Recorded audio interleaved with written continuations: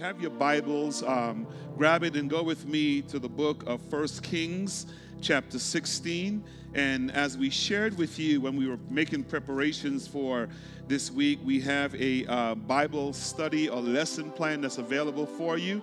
You can download it on our website, and if you want to go through that with us, you can grab that, or it's something for you to study throughout the week. Since we're not going to be having midweek services, we're wanting to make available to anyone out there an opportunity to join one of our small groups that's going to be led by our elders, going to be done through Zoom, so make sure you can connect with that, and just be a part of that. Good way to just grow deeper in the Word of God to allow God to be who He would have us to be. So if you have your Bibles, go with me to, I'm beginning a new series today that we'll be talking about this whole concept of an Elijah generation. So we want to just allow God just to move and God to speak. So if you have your Bibles, just go to 1 Kings chapter 16. And I want to jump down right in the middle of that and look at verse 30. Verse 30, let me read one verse. Then we're going to pray, and then we're going to talk through this to allow God to move and have His way. Verse 30 says it this way: "And Ahab, the son of Omri, did evil in the sight of the Lord more than all who were before him." Let me read that one more time. "And Ahab, the son of Omri, did evil in the sight of the Lord more than all who were before him." Let's look to God for a word of prayer, and then we're just going to talk through this message and allow God just to move and have His way in our midst. Father, we thank You for You, God. A lot of us are shut in. A lot of us aren't able to get out. But thank You for the advancement of technology, God, that it makes sense when we process what You're saying, that heaven and earth may pass away, but Your word would not pass away, God. And even when You said to Peter in the New Testament, "Upon this rock I will build My church, and the gates of hell will not prevail against it." This is proof that, God, the church still advances on, because it's not so much a building, but it's in the lives of the people, God. So as we go to Your word this morning, I'm praying that You would just open our hearts to hear, that give us something, God, that was said that would touch someone, to encourage someone to just go on and be who You would have us to be. So we bless You. We thank You for what You're doing. You're an awesome and wonderful God, Lord. Speak through me to Your people. It is in Your name we pray and thank You. Amen and amen. For some time, we've been in a series of prayer, and we're not deviating from that. I'm just going to, this series that the Lord has just placed on my heart as we lead up to the Christmas season that's ahead of us, that I think that in this season, Easter, I kept saying, man, I'm ready to go for Christmas, hadn't I? Easter, thank you, this Easter season that's ahead of us, kind of tell you where my head is. That God is calling for a different group of people. He's calling for, I want to use the phrase, an Elijah generation. And as we talk about what that means to be part of this Elijah generation, we'll be going through this narrative, studying the life of Elijah in the book of 1 Kings. So I want to invite you to join with us over the upcoming weeks until we get to Easter. We'll take a break for Easter and resume this so that God would just speak to us and have His way. But what I'm learning more and more is that God is calling for His church to be different. He's calling that as people of God, we should be different in this world in which we find ourselves. Here's what people forget about the church of God, is that we are a called out people. We are the ecclesia. We are a chosen nation, a people that's called by God to declare the wonders of God in this world. So here's what that means. We ought to be transformers, not conformers. The Bible says it this way in Romans chapter 12. "I beseech you, brothers and sisters, by the mercies of God, that you present your bodies as living sacrifice unto God, holy and acceptable." It says this is your reasonable act of worship. And here's verse 2. "Don't be conformed to the patterns of this world, but to be transformed." How? "By the renewing of your mind, that we may prove what God's will is."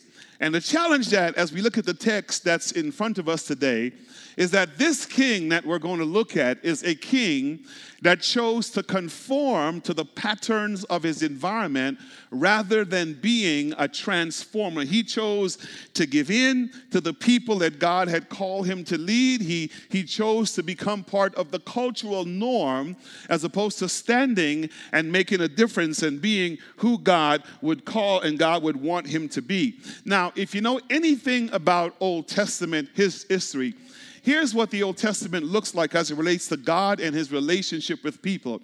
God wanted to be their king. He wanted to be their main person. He wanted to be their leader. But here's the Israelites, right? Just like us today, we look around the world and we look around at what's happening in society. And the Israelites, as opposed to being focused on God, they too wanted to look like the world. Why? Because the people in the world, or the other nations in the world, they had human kings. They had a king that they could see. They had a king that they could touch. They had a king that they could feel. So what did they do? They wanted to have a king to look just like the world, where God now wanted to be their only king, and his intent was this: he would have a relationship with them such he would love them so much that the world would see this relationship they had with God and they would be jealous. And they would want to come into a relationship with God. So what does the Israelites do? They go to Samuel at the time, who was the prophet. And this is in 1 Samuel chapter 8. And they say to Samuel, Samuel, we want a king. And Samuel is trying to convince them, hey, you have the King of Kings. You have the Lord of Lords. You have the king that transcends all kings. But they're saying to him, we want to look like the rest of the world. And isn't that true with the church today when you think about it? As opposed to us trusting God faithfully, we too want to look like the rest of the world. But there's a problem with that. So here's what God said to Samuel. Samuel, the people are not rejecting you, they're rejecting me. And if they're asking for a king, he said, give them what they want, but caution them that when they get a king, there are several things that the king is going to do to them. And you're going to find this once again in 1 Samuel chapter 8. They're going to take their sons, they're going to take their daughters, they're going to take their land, they're going to take their animals and use it for their own personal gain. And they're not going to treat the people of God the way the people of God ought to be treated. So God allowed Samuel to give the people what their request is. Now, if you were to fast forward ahead, now we are in the book of 1 Kings, which is our text for today. And when you get to the book of 1 Kings, here's what we see right in that book. We see now that chapter 15 and chapter 16, it chronicles for us the kings that became or were leaders over the kingdom or the people of God, specifically in the northern part of the kingdom after the people found themselves in exile. So chapter 15 enumerates a list of those kings. Then we get to chapter 16, and the list continues with a list of those kings that were ruling over Israel at the time.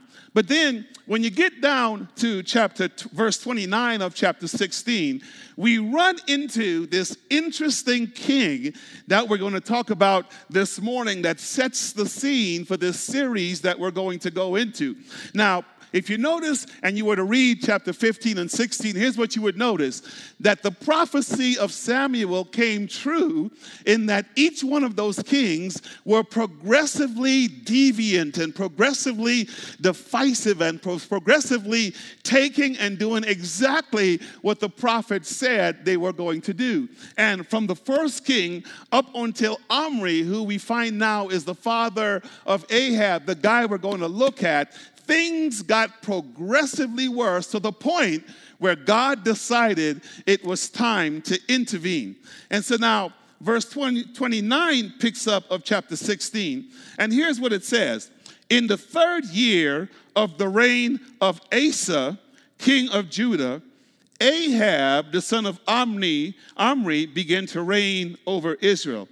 And Ahab, the son of Omri, reigned over Israel in Samaria, notice this, for 22 years. And look at what verse 30 says. And Ahab, the son of Omri, did evil in the sight of the Lord, more than all who were before him. Now, I just want to share two simple truths with you, because as we're going and we're online, we don't want to keep you long. We want to be sensitive to time. So the first thing I want you to lock up is I want you to understand who this Ahab is, right? And I refer to him as Israel's most wicked king at that particular point in time. So you might be asking, who is this Ahab and what has he done and what is it about him? Because the text pointedly says to us, he was the most wicked king that had ever been up until this time. Look at verse 31. And if it had been as if it has been a light thing for him to walk in the sins of Jeroboam, son of Nebat, right? And look at the text. He took for his wife Jezebel, the daughter of Ethbaal, king of the Sidonians, and went and served Baal and worshiped him. He erected an altar for Baal in the house of Baal, and he built in Samaria. Verse 33 says, and Ahab made an Asherah. Ahab did more. I mean, this is repeated twice, which tells you how bad this fellow was. He did more to provoke the Lord, the God of Israel, to anger than all of the kings of Israel who were before him. Look at verse 34, then we're going to talk about this. In his days, Hiel of Bethel built Jericho. He laid its foundations at the cost of Abraham, his firstborn, and set up its gates at the cost of his youngest son, Sechab, according to the word of the Lord, which he spoke by Joshua, the son of Nun. Now, here's what you need to know about this fellow by the name of Ahab, right? He did three things that really caught the attention of God. And the fourth we're going to look at is the influence that he had on the people that he was leading. Notice what the text opened up by saying. Number one, he married Jezebel. Now, I'm going to challenge y'all to hang around with us, because when we get to Jezebel, I'm going to talk about Jezebel, because there's a spirit there that we've got to really understand. He married Jezebel, and the scripture is clear where it says, was the daughter of Ethbaal. Now, if you know anything about Israel history, here's what the scripture says. When they inhabited Canaan, they were not supposed to intermarry. They were supposed to maintain the purity of the land and the purity of the people that God had called them to be. This fella was so defiant that he went and got him a Phoenician wife. Now, here's what's interesting about Jezebel is that she was the daughter of Ethbaal, right? And it's almost like this guy was the father of all the gods and the father of pagan worship. And he goes out and he marries this woman. You got to get this, right? That now becomes responsible for having the prophets of God find themselves in hiding, having the people of God finding themselves running, having the people of God not being where God would have them to be. Listen, y'all, I'm trying to say this fella thought he was all that and that he didn't need God. He would go off and do these deviant things. Number one, he married Jezebel. Then we're going to talk about it. And look at the second thing that he did, right? Is that here's how I summarize it in verse 31. He was duly aligned in his theocracy. Let me tell you what that means. Look at verse 31. Let's read this, and then we're going to talk about this. Verse 31 says, and as if he had to keep it light, there was no light thing for him to walk in the sins of Jeroboam his father, he took his wife Jezebel, the daughter of Ethbaal of Sidon, and he went and served the Baals and worshiped him. Here is what I mean when I say the phrase, he was duly aligned in his theocracy. Remember with me, Ahab was king over Israel. Now, if you know anything about the Israelites were the children of God. So here's what that means. Part of him worshiped Yahweh. You get it? So, in other words, he worshiped God when it was convenient, but because he had to go home to Jezebel, oh, y'all gonna get this in a little while, he had to worship Baal. So it's almost as if he had a split personality where he had convinced himself into thinking, I can serve God and I can serve Baal. And here's the striking thing about Baal worship, right? The argument with the Phoenician world and the pagan world at the point in time where the Israelites worshiped God as the one true God, the people who worship Baal had fooled themselves into thinking that God, Jehovah Elohim, Yahweh, was no different than Baal. And so they were trying to put Baal side by side with God because they wanted the Israelites to see that their God, those who worship Baal, was no different than their God they worship. Oh, you want to get to the battle on Mount Carmel. Y'all gonna see where this is going in a little while. And so here's what Ahab did because of his marriage. Let me put a parenthetic. Be careful who you marry, y'all. Be careful, because they might allow you to do God. Come home. Be careful. Be careful. Be careful. Be careful. Be careful. Be careful. Come on, y'all. Come on. Listen, tap the person that's watching this with you and say, be careful who you marry. Amen. Be careful who you marry, all right? So he was duly aligned, and here's how this manifested itself, right? Look at the third thing. He was also, because he was duly aligned in this theocracy, that forced him now to be duly aligned in his worship. So here's what that means. You'll notice, we're going to see this in a little while, he had Obadiah and he had the prophets of God in his corner. But you're going to see in a little while, here's what the text says. He had built an altar to Baal. Let me back up. He built a temple for Baal in Samaria, and then in that temple, he built an altar for Baal. So here's what it looked like for this fella. You're going to see this in a little while. He would go here, and he would go to the temple in Jerusalem with the Israelites, and he would worship God. But then he would spend time in the temple of Baal that he built to worship Baal. Can we say confused? You see now why the text says he did more to provoke God to anger more than any of the other kings. Why are you saying that? When I read Exodus chapter 20 and Deuteronomy chapter 5, here's what it says. I, the Lord your God, and what kind of a God? A jealous God. You shall have no other God before me. You shall not make any image. You shall not bow down to them, nor shall you worship them. Come on, are you with me? Because here's the thing, and here's the mistake this guy was making. He was God's king over God's people, but at the same time, crazy enough to construct a temple. And I'm going to keep saying this because of who he was married to. A temple. And leave the place of worship for God and go in this place and worship Baal. Don't you think if you find yourself putting idols before God that will get God's attention? You wonder now why the text is going where it's going, and we're going to see this in a little while. And then look at the fourth thing he did. Because he was a leader, he was influential in his leadership. And let me just put a word of caution to those of us that are in leadership.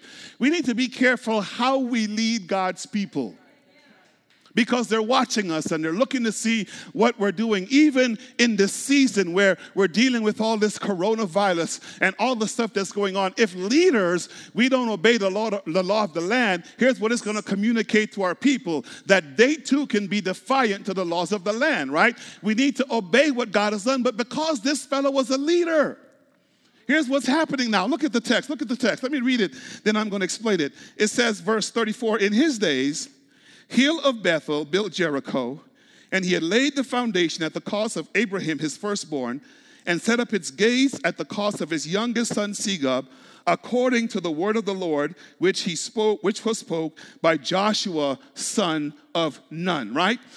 You got to lock into this. So here's what this is saying. You will remember that when God allowed the Israelites to go into Jericho, you remember this.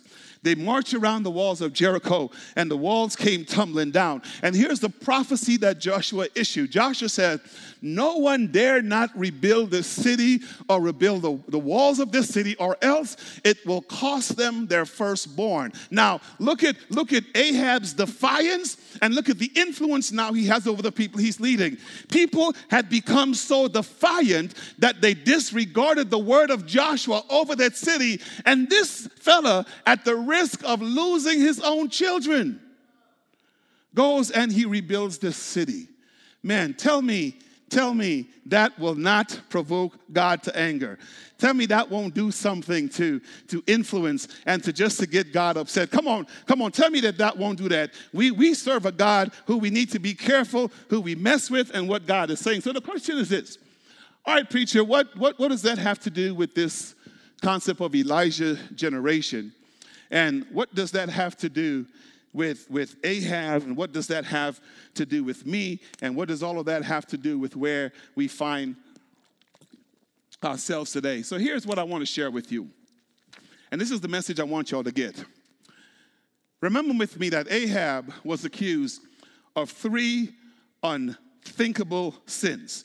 Don't forget that, right? Number 1, he was married to Jezebel, the daughter of Ethbaal. Here's what Ahab looks like today. Ahab, in my opinion, represents a system of government or leadership or any person that is married to wickedness. I want y'all to hear me. In other words, it is a system that is committed to moral degradation, or people or persons that are committed to moral degradation such that they will settle for anything because they stand for nothing.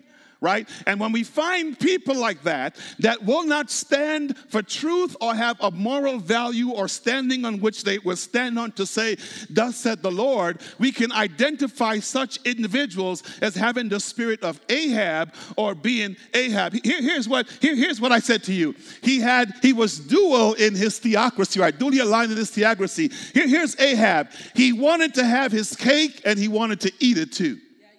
Preacher, what do you mean? Here's what that looks like. In other words, he wanted to serve God and he wanted to serve the world at the same time. I hope this is making sense, right? Because you and I, we know people like that. We know people that want to serve God, but when it's convenient to them because of who they're married to. And I'm not talking about anybody's spouses, or I want you to hear me, but because of who, let me add this phrase, or what they're married to, we have fooled ourselves into thinking that we can serve God and we can serve the world at the same time. Matter of fact, here's how scripture says it, right?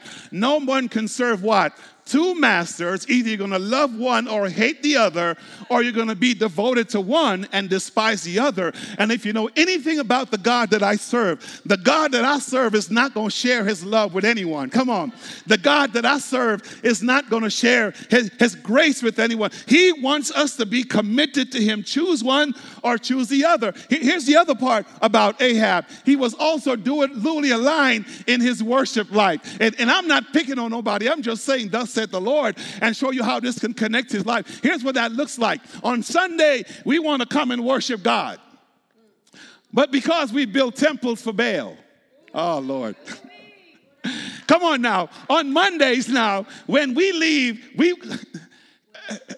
come on, we want to leave and we want to worship Baal, but when Sunday comes, because we know of what God has done, we want to come back and worship God, but then on Monday, we want to go worship Baal. And when you look at Ahab, I don't know about you, I want you to hear me say that Ahab could be me and Ahab could be you if we're not careful of where our allegiances are.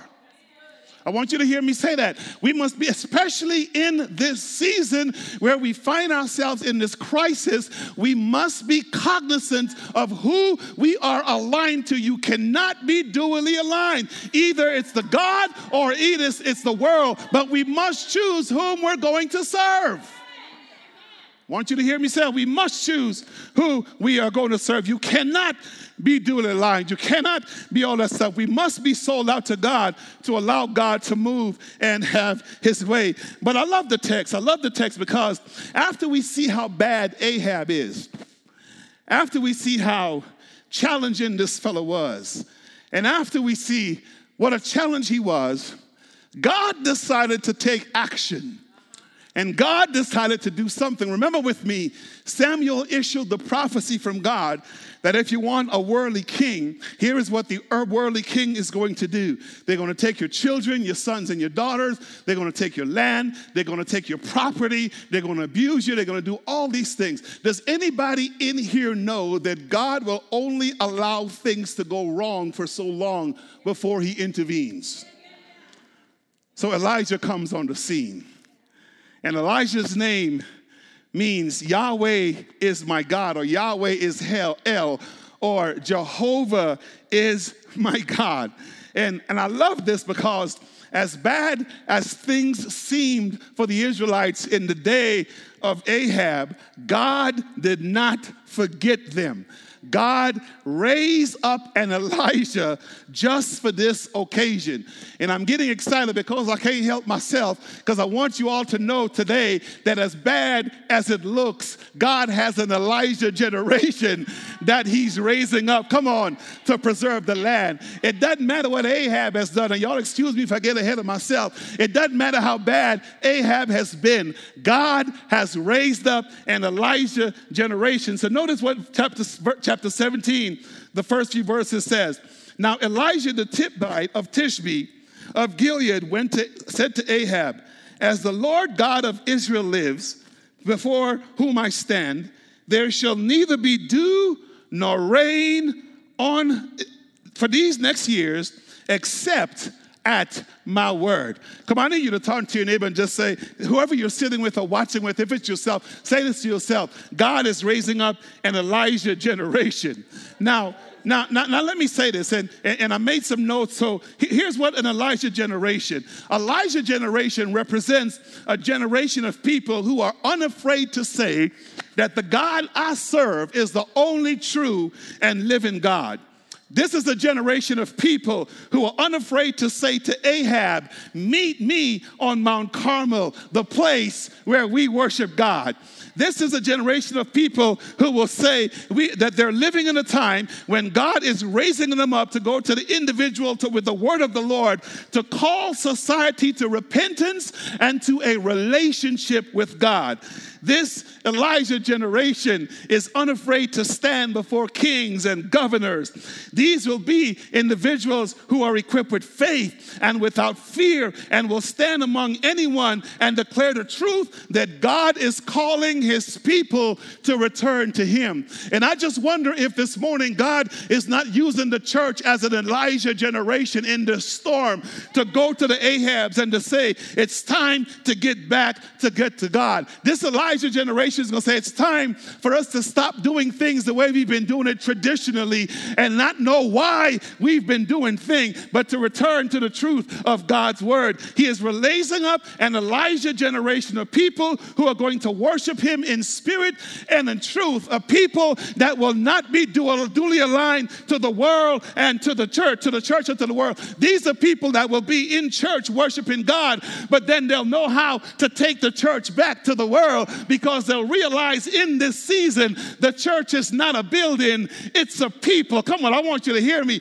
And whether you go to a building to a worship or your home to a worship, this Elijah generation will realize it doesn't matter where you are, God is always there. He's raising up an Elijah generation that will be willing to feed the hungry and clothe the naked and to help those that are sick and heal, come on, those that are going through difficult times. This Elijah generation will flow in the spirit and the anointing of the Lord, because regardless of where they find themselves, they will say, the Spirit of the Lord is upon me because he has anointed me to preach the good news of the gospel.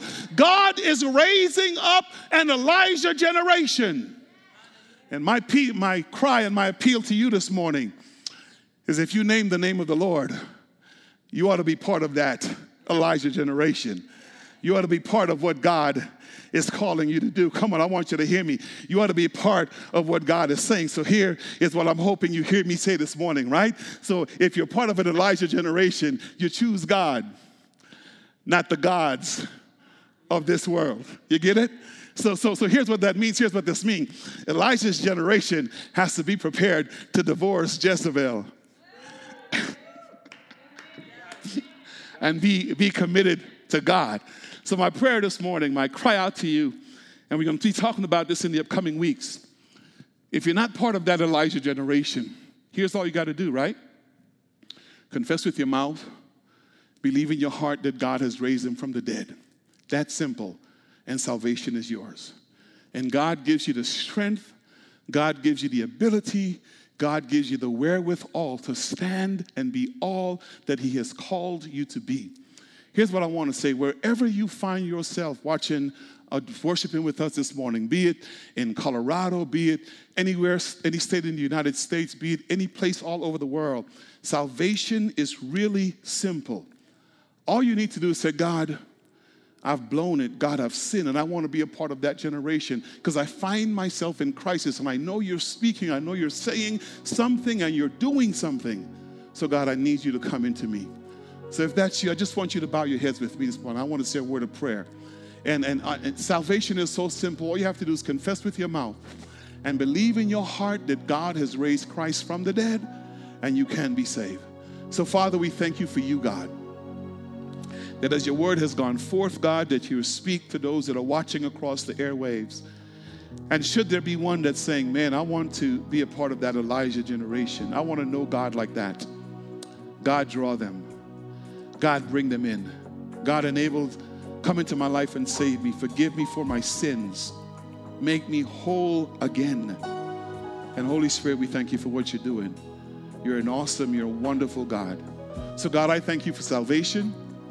I thank you for Elijah, God, that you raise up when there's an Ahab presence. And I thank you for the people of God across this globe, across this universe. You have a remnant, God, a people that you've preserved, that when Ahab is raising his head, they can say, thus saith the Lord. So Holy Spirit, move. Holy Spirit, save. Holy Spirit, do what only you can do. It is in your name we pray and thank you. Amen. Amen.